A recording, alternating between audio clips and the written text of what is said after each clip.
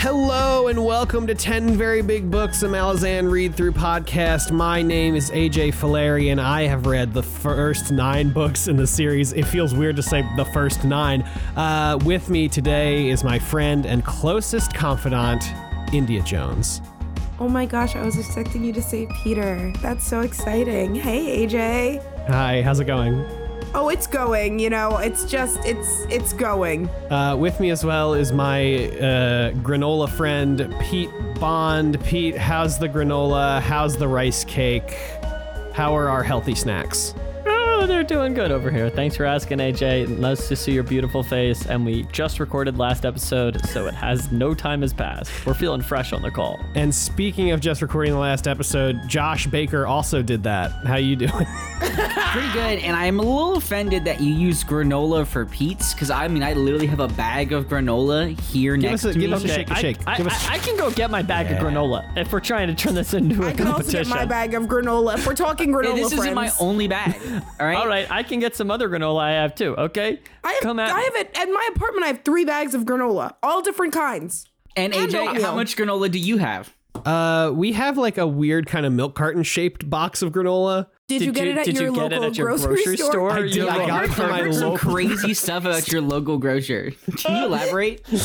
Yeah, so it's like a 20-minute drive from my house. I love to talk to Pete about it. It's like exclusively the topic of conversation when Pete calls.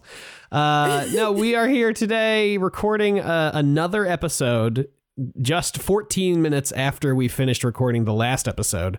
Wild. It's been 2 weeks for you, and it's been 14 minutes for us.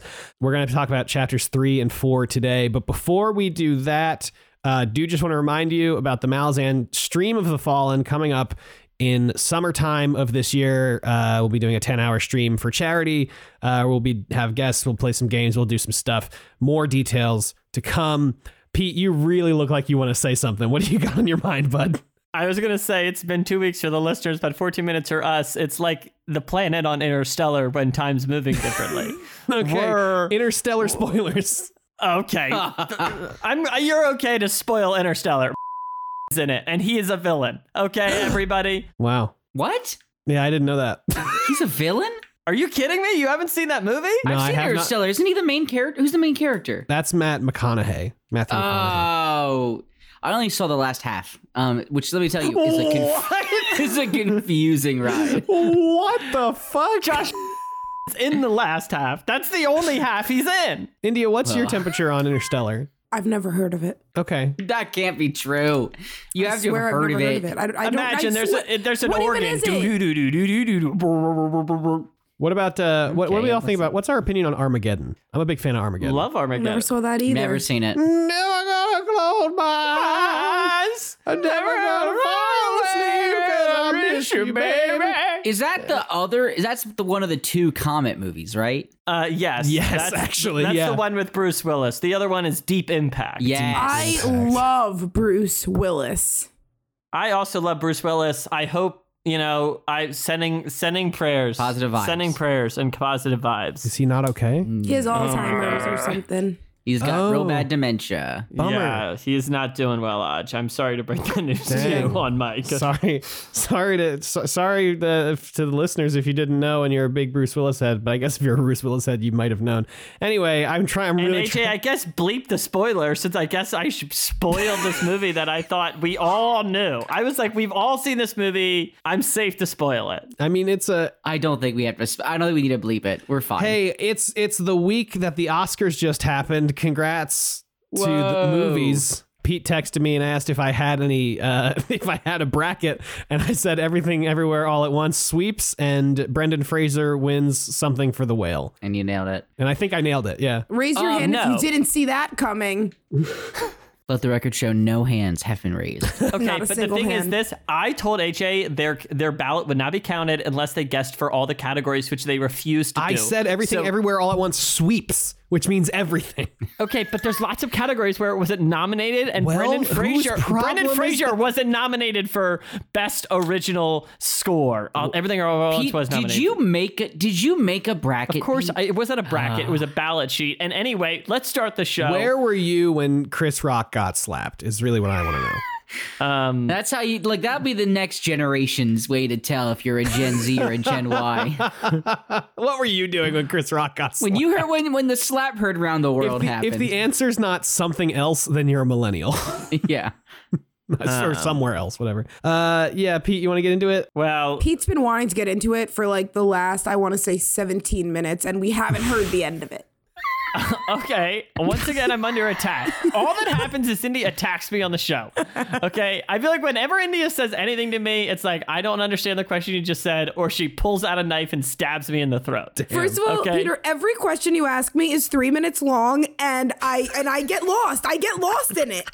You do ask India some tough questions. That is unfair. And once again, I bring up attack. a normal complaint and it's been turned back on me. God, someone help this poor person, Peter Bond. Chapter 3. Filash has turned 15, and they speak about what is going on and mail. Shirkalal speaks with Skorgan about the ship sinking. Filash struck a deal with Mail, and they use Omtos Falak to seal the leaks. Caliph, Gessler, and Stormy travel east. They speak of the adjudicators and of this land, the Spire, and how the Forkrul Assail developed. Garol flies above, thinking about the necessity of assassins. He is worried about Sin and Grub. The two children speak of Caliph and the Forkrul Assail. Sin knows Garol wants to kill them and thinks of a plan to join the Bone Hunters. Gessler and Stormy talk about their mission to fight the Forkrul Assail. The snake is in Icarius, but it is time to leave. Something is coming, and Badal thinks the city is killing them. Kisware speaks with Spax about men and women. Spax leaves, and Kisware thinks about the Bone Hunters.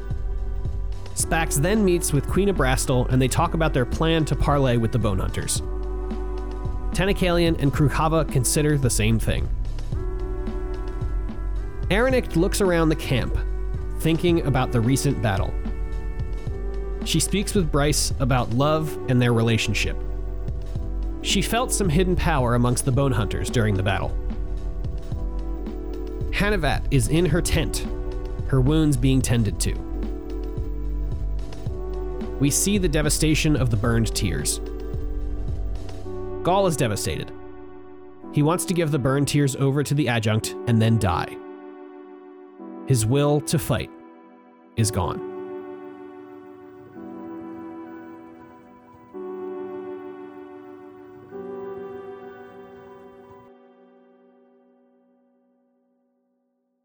We're on the ship. Yo ho ho and a bottle of rum. India, what do you think about being back with the pirates, back with Shirkalal? The ship is sinking, but then Filash makes it not sink. What do you think about all this? Loved every second of it. Great open to a chapter. Very fun and light, silly. A good way to bring us back. We haven't seen Shirkalal in a while. Like we have, but like not in any way that makes me feel, and still really honestly not that much. But any moment with Shirk is fun and cool, and I love it. And Filash is interesting. Filash is interesting, right? I totally agree. I'm like, what's your deal here? Literally. But no, I totally get what you're saying about Shirk. Like, it feels like at the last half of Dust of Dreams, it was like, and Shirk's doing this anyway. We move on. But having Shirk be like the first thing in this chapter, I think is good for her. She's worked hard and she deserves it. Mm-hmm. Agree. Josh, any feelings about this weird Omtos Falak energy? We'll talk about it again later in these chapters, but yeah, I mean, well, first off, I said in the last book that there are such strict rules about magic, and it's very curious that Felash is either so powerful to, it seems, ignore them, or is just understands better how to make certain deals. I don't know, but it's very interesting to me. And I mean, we know there's more to her than meets the eye, but I'm very curious if we're going to learn more about how she's able to do this crazy shit. Yeah. So yeah, but hype that they're not going to sink. because I love them.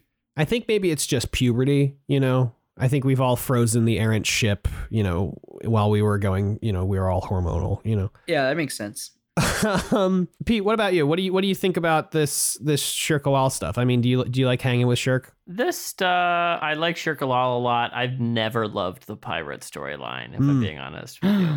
Yeah, I think a lot of the draw for me is it's just like fun because it's pirates. No, and I like in my mind I should love it because I love Shirk Lal. I think Falash is interesting for a couple of reasons, but I don't know. It's never been my little thing, you know. Yeah, Josh, what do you think? With Kaleth, Gessler, Stormy, you know, we're hanging out with the Kachane again. We get some Garul stuff. Do you have any feelings about this kind of weird collective that we've got going on now that Sin and Grub are also here? I have never felt that there was a less likable collection of characters to be put together that are supposed to be sort of having a fun time. And I mean, it is just a wild collection to me. Mm-hmm. I love Stormy and Gessler, although sometimes Stormy and Gessler are a little much because like they sometimes are very, very, very mean to each other. Yeah.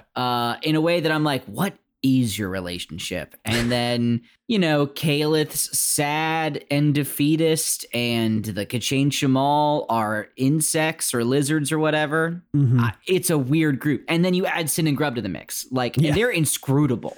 Yeah. I mean, I guess Grub's slightly better, but like, it wasn't that long ago that he was some weird kid walking around the battlefield picking up bones. Yeah. You know? Yeah. He was very much like a toddler, I would say. Yeah. Yeah, he was like 5 in that book, right? Yeah, and now he's years old. He is age. Yeah, he's age. It's a weird crew. But I shockingly am kind of excited to see where they go. Also excited for the possibility of them linking up with the Bone Hunters, because how the fuck do those armies march together side by side? Don't know. Can't wait. What's that we find? We just start giving the Kachane Shamal funny names. Oh, this is Red Tooth. And funny name.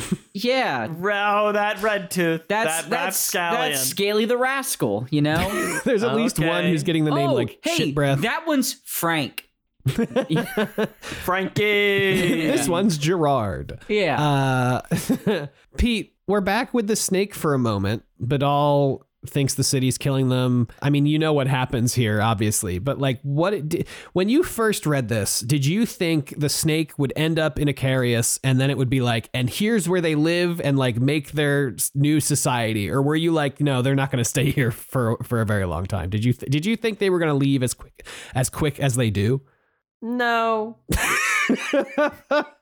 Wow. That's actually one of the, can I just tell you, that is probably the most definitive answer Pete has ever given when asked about their first time reading this series. Josh, what do you think? Did you think we were going to spend more time in Icarius? Because I did. I mean, after the last book, yeah. Is that what you mean? Yeah. We had to come back. There's too much lore here. We had to come back here at some point. But did you think, because Badal's whole thing here is like, oh, we have to leave because the city's killing us. Did you think that was going to be the conclusion? Oh, well, I didn't think they were going to live in the glass city in the desert forever with no one else. Sure. But I mean, now that I've said that out loud, that's really could have been a possibility, I guess. That's what I thought was going to happen. Yeah, I could see that being a thing that happens. But it also, okay, actually, rephrase.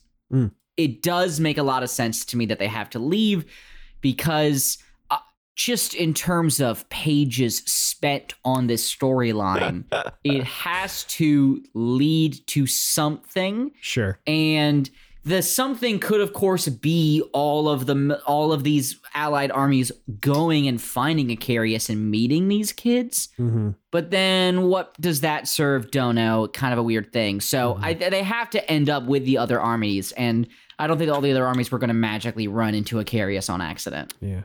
I don't know if I felt like the snake was going to be a recurring character, if I'm being totally honest with you. I feel like... I would not have been shocked if the snake itself stayed, but Badal and Held and Rut left. You know what I mean? I could have seen the few of them kind of going their way and linking up somehow. If the whole snake leaves again, that's a stunt. Yeah, Josh, I think that is a really interesting point. I was hoping that we would never see them again. Wait, so does that mean though that they're really gonna have to like they're gonna be in this story? Like, what is their purpose? What do you guys feel about like what is the point of this? That's what I was saying, India. Yeah, Same boat. That's why I think they have to leave. Couldn't we have just left them? Well, so when they leave, I hope that's the end. Like, but they can't. It can't. We spent so many pages with them. It has to lead to something. I'm sick of that. That's the stupidest thing I've ever heard. Yeah. We've spent a lot of pages with a lot of people for less. Yeah, Andy, I thought the same thing. I thought we would be done with them after Dust of Dreams. Like they would get their like quote unquote kind of weird / happy question mark ending. Exactly. Of them, like they've arrived at a city, everything's fine. But no, I guess they're in this book and they are doing stuff. Yeah, I guess so. Something I did want to bring up, and I wanted to bring it up last episode, but I actually think it might be better to bring up here. In the last episode, in chapter 1, Cotillion is talking to those 3 dragons named Eloth, Kals, and Ampelis, which are also the names of the Rootids. Yes. Yes. And also Icarius is Icarium. So does that mean Icarium's a dragon, or what is going on? What do we think about this? Josh, do you have... Yeah. So this is Icarius, the city he built for the Jagged a long time ago. And he was in one. Yes, he was in one of. I think he was in Ampelis. No, Ampelis was unrooted, and that was the one that Calith's people are in. Yes. He was in one of the other ones. Yeah, I did catch that too, and I suppose what we learned from that is that either the Kachin Shamal worship dragons or are somehow descended from dragons or something like that. Did we skip that section? Because that was the very first thing in the. It was the very first chapter. It was the second time we see Cotillion in that chapter. Yeah, we didn't talk about that. I mean, that shit's so sick. Yeah, we kind of combined them, if I'm remembering correctly, when Pete asked me what I thought of Cotillion. I forgot to bring it up. That was a couple weeks ago, you know. It was a couple weeks ago, yeah. Yeah, so that's kind of interesting. And I forgot that Icarius was the Jagged city and not a rooted city. That's my bad. Anyway, moving on. Kisware talks. Spax is there. Anybody have any impressions of this? India, what do you think about what Kisware's up to, hanging out with what's left of the burned tears, or not the burned tears? Sorry, what's their name? Oh, you're talking Kisware. Bolcondo. She with the Bolcondo. Sorry, yeah. I just misspoke. Sorry. Yeah, Queen of Brastel and stuff. Where are they? Where the hell are they? And why is there a queen? Well, there's a queen because just a queen of Bolcondo. That just is the thing. What do you mean? Why is there a queen? And Kisware? I always thought that Kisware was a part of the Bone Hunters, or at least with them. She is. She's the one that left to go find the allies and be like, "Yo, move faster." Yeah. Oh, and that's why she doesn't want to go back, because she fucked up. A little bit. Did she fuck up? Kind of. Well, she doesn't really want to be with them because if you remember correctly, in the last book, Masangalani revealed that they're trying to revive the crippled god and not kill him. And Kisware was like, hey, that fucking sucks. So I think part of her is like, if we don't wind up going back to the Bone Hunters, that's fine with me. But correct me if I'm wrong in thinking about that. Yeah, Kisware's the one that's not really in it. And Cinter is in it. Yeah. But yeah, so they are just on their way back to continuing their way, I guess, to the Bone Hunters. Do you have any feelings about that? Where are they? The Bone Hunters are just farther into the wastelands. Yeah, east. The Kisware and Co. are like imminently going to meet Tavor in chapter 5, assumedly. Well, and they're on the way. Yeah, Tavor and company, I think, have stopped for quite a few days to sort of lick their wounds. Yeah, because Tavor was like fully dead. Yeah, crazy. Yeah, they all got pretty fucked at the end of the last book. Mm-hmm. Yeah, it was pretty bad. But before we get to actually getting back to catching up with the Bone Hunters and stuff in the next chapter, we do some catching up once more with Aranict and Breeze. Josh, what do you make of this romance? What do you think about this? I mean, it was a romance, and then at the end of the paragraph with them, it felt like a moment had passed. I don't know. It's made me feel really sad, honestly, because they were sort of. I think we were in Breeze's head. Yes, Bryce's head, however you want to say it. Mm-hmm. We were in his head, and he sort of reflects on how hard it is to be not only her superior, but for her to have her own crazy responsibilities and to balance that with like being in this sort of relationship with him. And I actually thought it was one of the better takes on relationships in the series. And it has lasted almost no time and hasn't even hardly been official. And it really feels like it's already over. Yeah. And I might be wrong. I could have been reading more into that last line than I should have, but I really liked it. I agree with what you said, Josh. I feel like the two of them have one of the most normal ass fucking relationships in the series. So one might call it healthy. Well, yeah, one might call it healthy. I do think this line is really nice. They're just talking about how they each are different than other people in their lives that they have talked to. Bree says, I am not reflected in you, just as you are not reflected in me. So what is it that we found here? And she says, how should I know, Breeze? It is as if I stand facing you from an angle no one else can find. And when I'm there, nothing rises between us. A trick of the light and your fortifications vanish. So you feel vulnerable. I just think that's like a really sweet sentiment. Yeah. It's really sweet. It's really good. India, do you have any feelings about this, this budding, maybe dying love? I didn't think it was dying. I think it's still budding.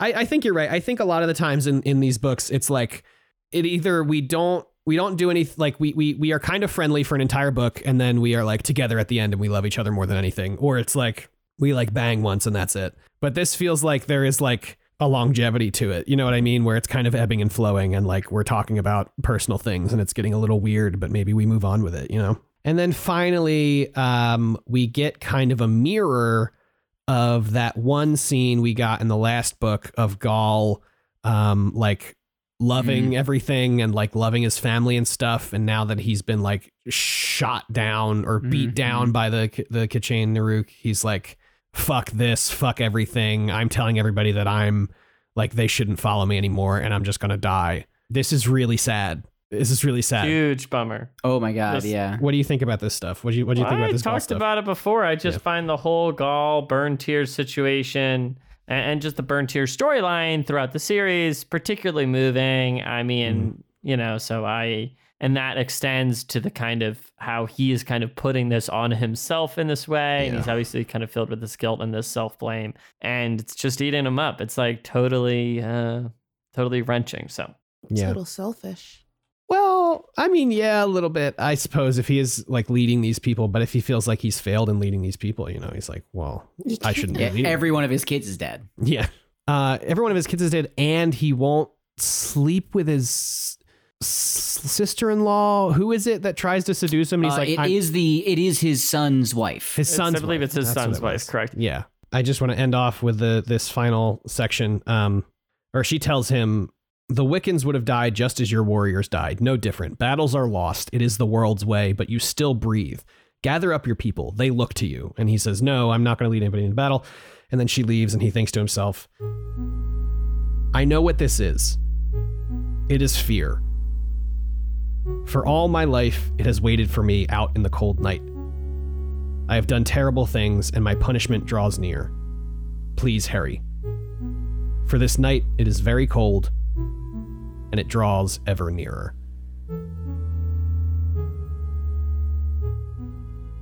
Just so fucking upsetting.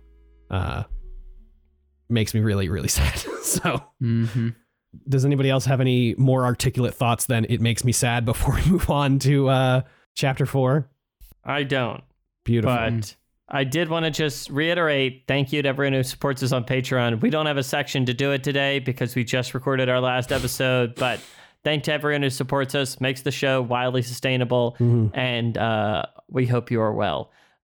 Special shouts out to my boy Lil Jimmy. Moving on.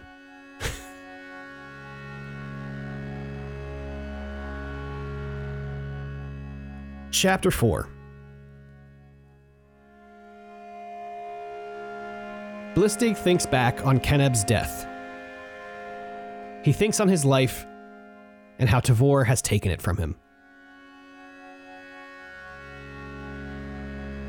Faradan Sort is surprised when Kindly orders a kit inspection. She speaks with Scanero about that approach and the battle. And the Bone Hunter's belief that Ruthen Good is dead. Banishar feels the worm of autumn stirring. Crundrel warriors ask Dead Hedge to join the bridge burners. After some discussion, he allows them. They bring a new energy to the bridge burners. We meet Gaunt Eye and Rib, 2 new soldiers. They speak with Baron Gruck, and then we see Cinter return, who asks about her sister and what has happened. Ruffle speaks about the trick to fighting the Shorttails.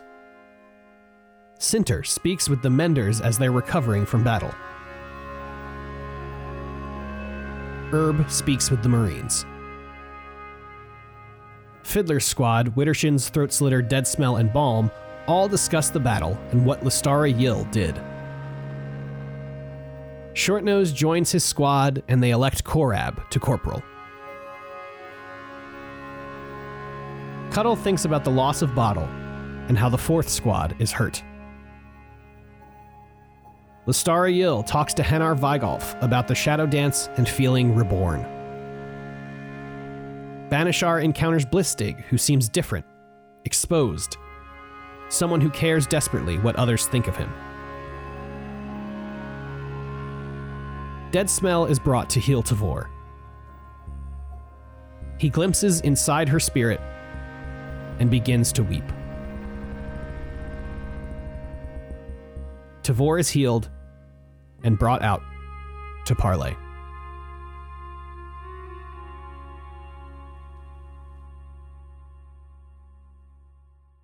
All right, we are back with the Bone Hunters / Bridge Burners ? We just kind of hop around this whole camp doing stuff. Yep. I think I kind of want to just kind of freeform. Josh, was there anything that kind of caught your eye here in this kind of, reintroduction to the Bone Hunters here? Honestly, I've never felt more into the soldier shit than this chapter. Yeah, really baby. Good.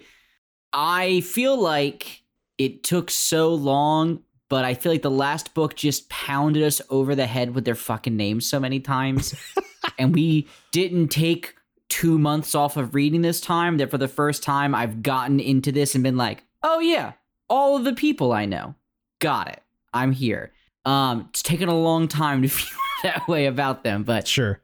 Thought it was really great. Really interesting to see all the squads reforming. I liked it a lot. Yeah. All right. I wanted to ask a quick cue to everyone, because a lot of different sections you touched on here, AJ. Did anyone think these Fist Blistig complaints were hashtag relatable, understandable, or well-founded? I don't know. I mean, it's kind of just like, that's like what being in the military is a little bit. I find him reprehensible. Okay, and last, India. Hate. Okay, so we're not really seeing his point of view. It's definitely bad vibes. Yeah. Do you agree with him? No comment. Say it. Yeah, Come on. Say it. A lot of Blistig hate. I can sympathize with feeling like I understand why he's thinking that way. For sure. I mean, it makes total sense for me why his character thinks this. So yeah, I agree. Do I think he's like fairly characterizing the events? Maybe not. Maybe no. But can I actually? One thing he is right about, in my opinion, is Tavor made a massive mistake in making him Fist. I do agree with him there. Josh, I feel like you said that like six episodes ago, and it's only gotten more intense. I did. Yeah. No, he's a dumb. Every time we circle back, you're like, oh, and by the way, Blistig should never have been made Fist. He did not deserve it. I feel so strongly about this now. I get it. She didn't have a lot to choose from, but Pete. Yeah. There is a correct answer. What was your favorite little vignette here? Okay, interesting. There's a correct answer. Just had to think, looking, thinking. Okay, easy. It's all the Banishar stuff. Wrong. It's Captain Kindly telling everybody to inspect their kits because he wants to get their minds really off of being fucking sad. Yeah, it's really good. Faraday and Sort falls for it, and then they're like, no. I did this on purpose. Have we talked about it? Do you know it's a great bit? The Pores title bit. And also, okay, he's kind of a monster for monopolizing all the goods right now, but it is so fucking funny all the time. It's really funny. It's really funny. I hate it personally. I want to say, You hate it, AJ? we met them in fucking, do you know what book it was? It was book 2? 5. Oh. It's No, not book 5. You're it's wrong. book 3 then. It's whatever one that Karst is introduced in. 4. 4. Oh, it's 4? Fuck, I didn't think it was 4. Oh, yeah, I got it. It is book 4. We're introduced him in book 4, and if you told me then that Lieutenant Pors is actually the shitbag and Kindly is with it, insane to me. What a payoff. It's the turn. It's good. It's really, really good. It's in his name all along. It's in his name. We thought it was ironic. Pete, you first pointed out this Banishar stuff. What struck you about this? Okay, if I'm going to be honest, we're rereading the series. And What? in my mind, I'm like, I love Banishar. I just feel this deep in my heart. Sure. Bad take. And Bad then take.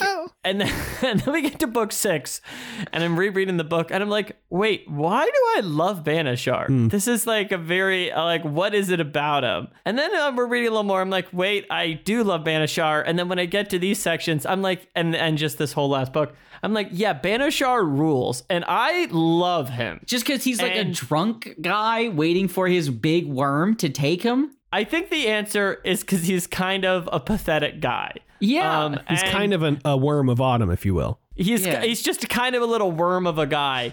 And I know that sounds a little rude, but what I mean is I think I've just always loved characters that are a little just pathetic. They're just pathetic little guys who don't know what's going on. You know, I love Crocus. Do you mean Crocus? Definitely a bit of a pathetic little guy. Pathetic little meow meow is the phrase you're looking for. Pathetic little meow meow. Yeah. They're just a little they're just like, guy, what are you doing? You know, and that's how I feel about Banishar. I rest my case. Sure. India, was there anything specifically that jumped out to you? Oh, yes, Pete. There also is cool stuff about him as a character and him as a priest and what that means. But I did a whole bit, so I'm going to step back but no, I do like Banishar. Cool. India, was there anything in here that jumped out to you in any of these sections? India, this is a little later in the chapter, but we catch up with Lestara Yill. We haven't seen her since she did her fucking shadow dance. Sexy. And also cleansing, ? She says that Hanar Vigolf asks about it, and she's like, oh, actually, this wasn't a shadow dance. This was actually the same shadow dance. And I was Cotillion, and now I'm scrubbed clean, and I'm a new person. What do you think about the vibes of this? Yeah, that was fucking weird. It went from being cool and sexy to this is often strange. Right. Yeah. But I do remember some weird conversation between her and Cotillion. I don't remember what. Oh, you know what? You're right. What did they talk about? Yeah. And I feel like she was resistant about something. Sure. And I'm feeling like this could have been in some way part of the grand plan. But it was weird, didn't like it, but I'm glad that she's feeling clean and reborn. ? Yeah. I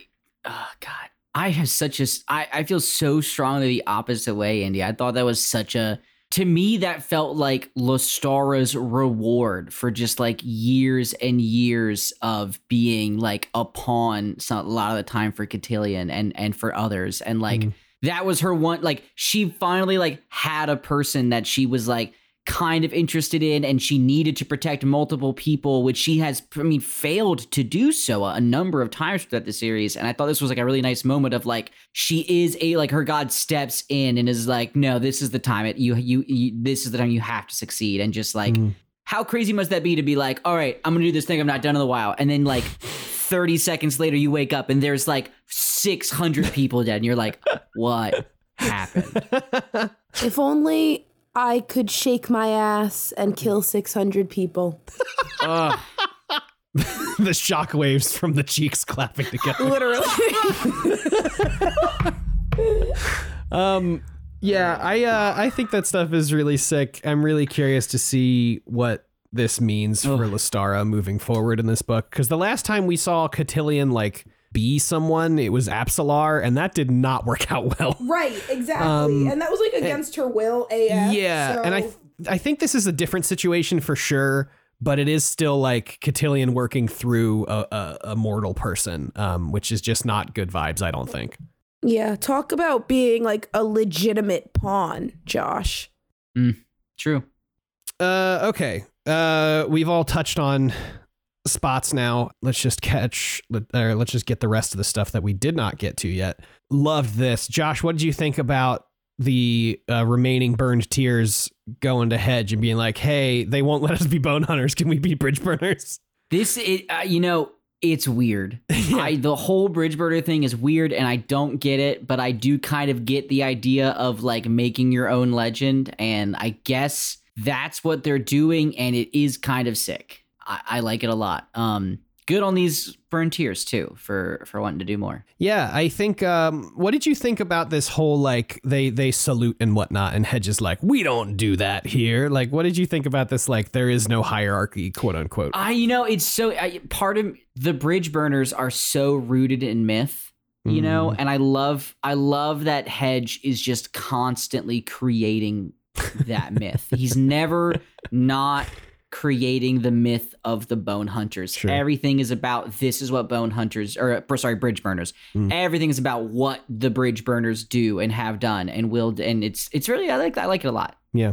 Pete, what about you? I know we had that whole conversation in the last book kind of about the Malazan Empire and stuff, and like how the books kind of not flip-flop, but they have kind of mixed messages about, the goodness or not of Empire. But what did you think about the all of this bridge burner stuff? Did you think this was cool? Did you like it? Did you think it was weird?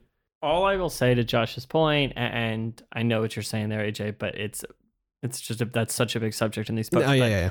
I hear you. But I will say, I think on this specific regard, I feel like it's always been baffling to me, this kind of totally unexplored and untalked about element, where sometimes people will be like, oh, what made the bridge burners great, or what made the Malazan Empire's armies great was like that individuals were empowered and had the power to do whatever they thought was a good idea. Sure. And this kind of bred innovation or like cleverness in soldiers or something. And to me, that kind of imagines a totally alternate idea outside of like traditional military structures, which are pretty codified and pretty like hierarchical in that sense, So what would it mean to have an empire and an imperial military have a completely different type of system like that?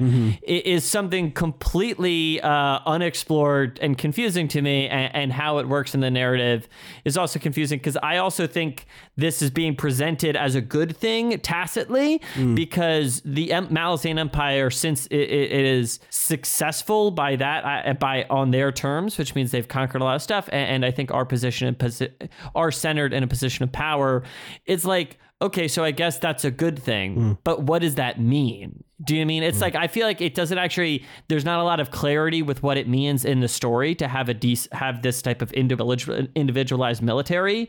So then when someone says it's a good thing, I guess I'm so completely lost. So that's basically my thoughts. I don't know if that made any sense. No, I think there was some stuff in there, but it's definitely, like you said, it's a much bigger thing, I think, than just this individual meeting. So there's a bunch of other little stuff in here that kind of I don't have many feelings about. But in the very end here, Dead Smell is finally brought to heal Tavor.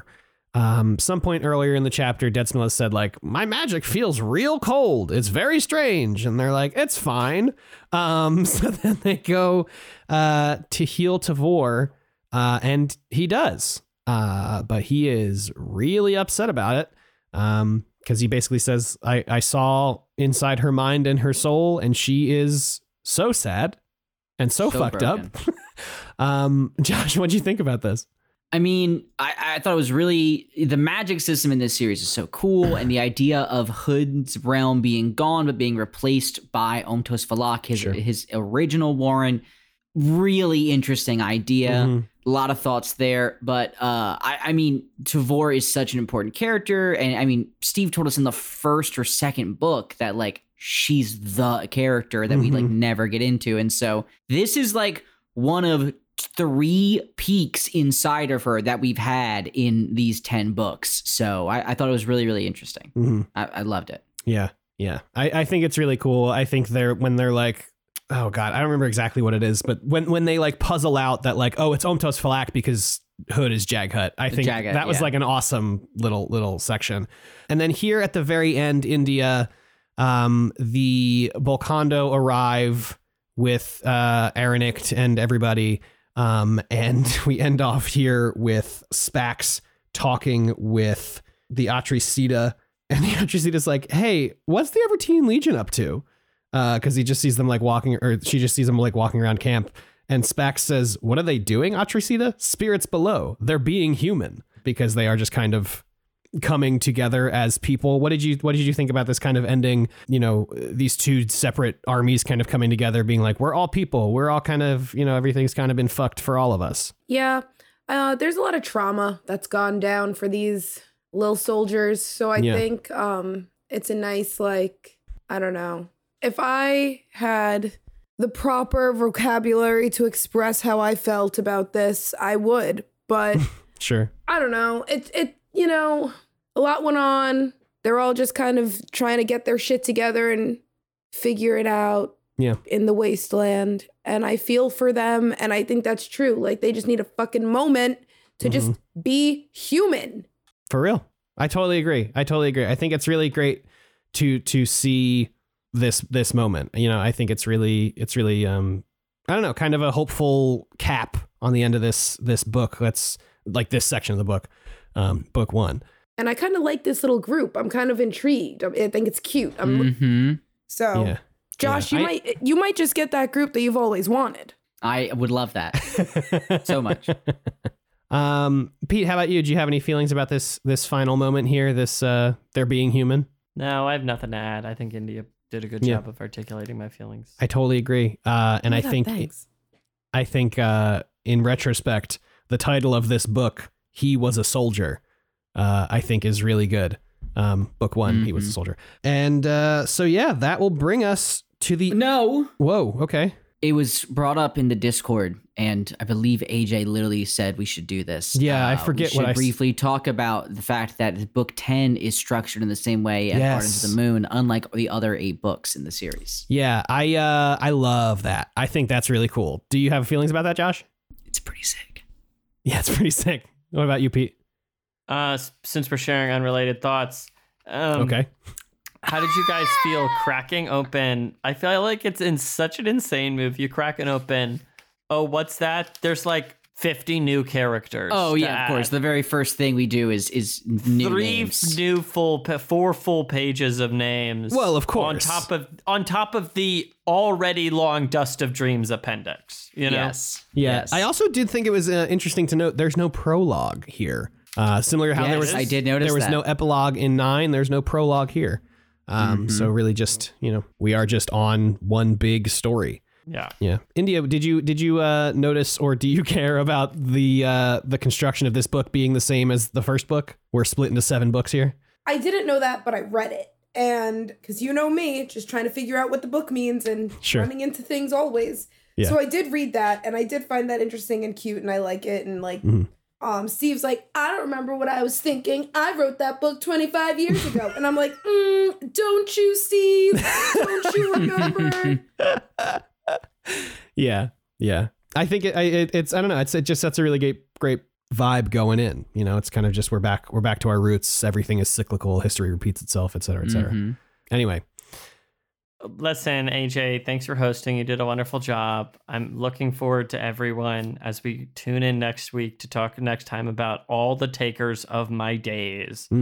Does anyone want to herald a prediction about what may happen in book 2, All the Takers of My Days? Absolutely not. I don't think we'll meet any new characters. Okay. That's my hot take. That's a bold prediction. No new characters. Wow. I can't wait to meet 7 new children from the snake. Fuck. Oh. Shit, you're right. You didn't know about Trickfubka? They see into the future. Yeah, this is Parla. They were asleep the whole time because they have they need to keep their blood sugar high, so they went into a catatonic state until they had a snack. Do you remember the old matron? She shit out another species. It's never been seen before, and it looks like this indescribable nonsense. And I've decided to name it doo-doo shit. Thank you all so much for listening. We will be back in 2 weeks, and I'm about to do my credits thing, so I will leave it there. If you want to talk to us on Twitter or Instagram, we're at 10 Very Big Books. We are 10verybooks@gmail.com. I will talk to you in a second, but Pete, you want to say something? AJ, I almost never do this, but I do think we might meet a new character. Spoilers! I don't mean to spoil you for the first time in the series. I did look ahead. I can confirm maybe we'll meet a new character. When I say new, you say character. New character! Hello, everybody. Producer AJ here, sitting next to my cat. Thank you so much for listening to this episode of the podcast. If you'd like to give us your thoughts or feelings about this or any of our episodes, you can always email us 10verybooks@gmail.com, tweet us at 10verybooks, or you can head on over to Discord, bit.ly/VBB Discord. That's capital V, capital B, capital B, capital D, Discord. That link will also be in our show notes. Thank you to all of our wonderful patrons over on Patreon. If you'd like to financially support the show, you can head over to patreon.com/10verybigbooks. That link also in the show notes. And another quick reminder that this summer we will be doing the Malazan Stream of the Fallen 10-hour charity stream. So keep an eye on our socials and on the Discord for all of the information about that. More to come soon. And as always, thank you so very much to Dan Gesrick for making our spectacular cover art. You can follow him on Twitter at @A_W_DanG for opening day vibes. Thank you as well to Resident He Was Goo the whole time, Scout Wilkinson, for the special art she is providing for this season. You can follow her at Humble Goat on Twitter. And of course, the wonderful music in today's episode, including the remixed intro and outro tracks, is by the one, the only Amaranthan from his album Simulant Rain, which you can find along with his other music on bandcamp.com. Links to all of their pages will be in the show notes, and 10 Very Big Books will be back in 2 weeks on April 14th talking the Crippled God Book 2, All the Takers of My Days. Talk to you then, and thank you so much for listening.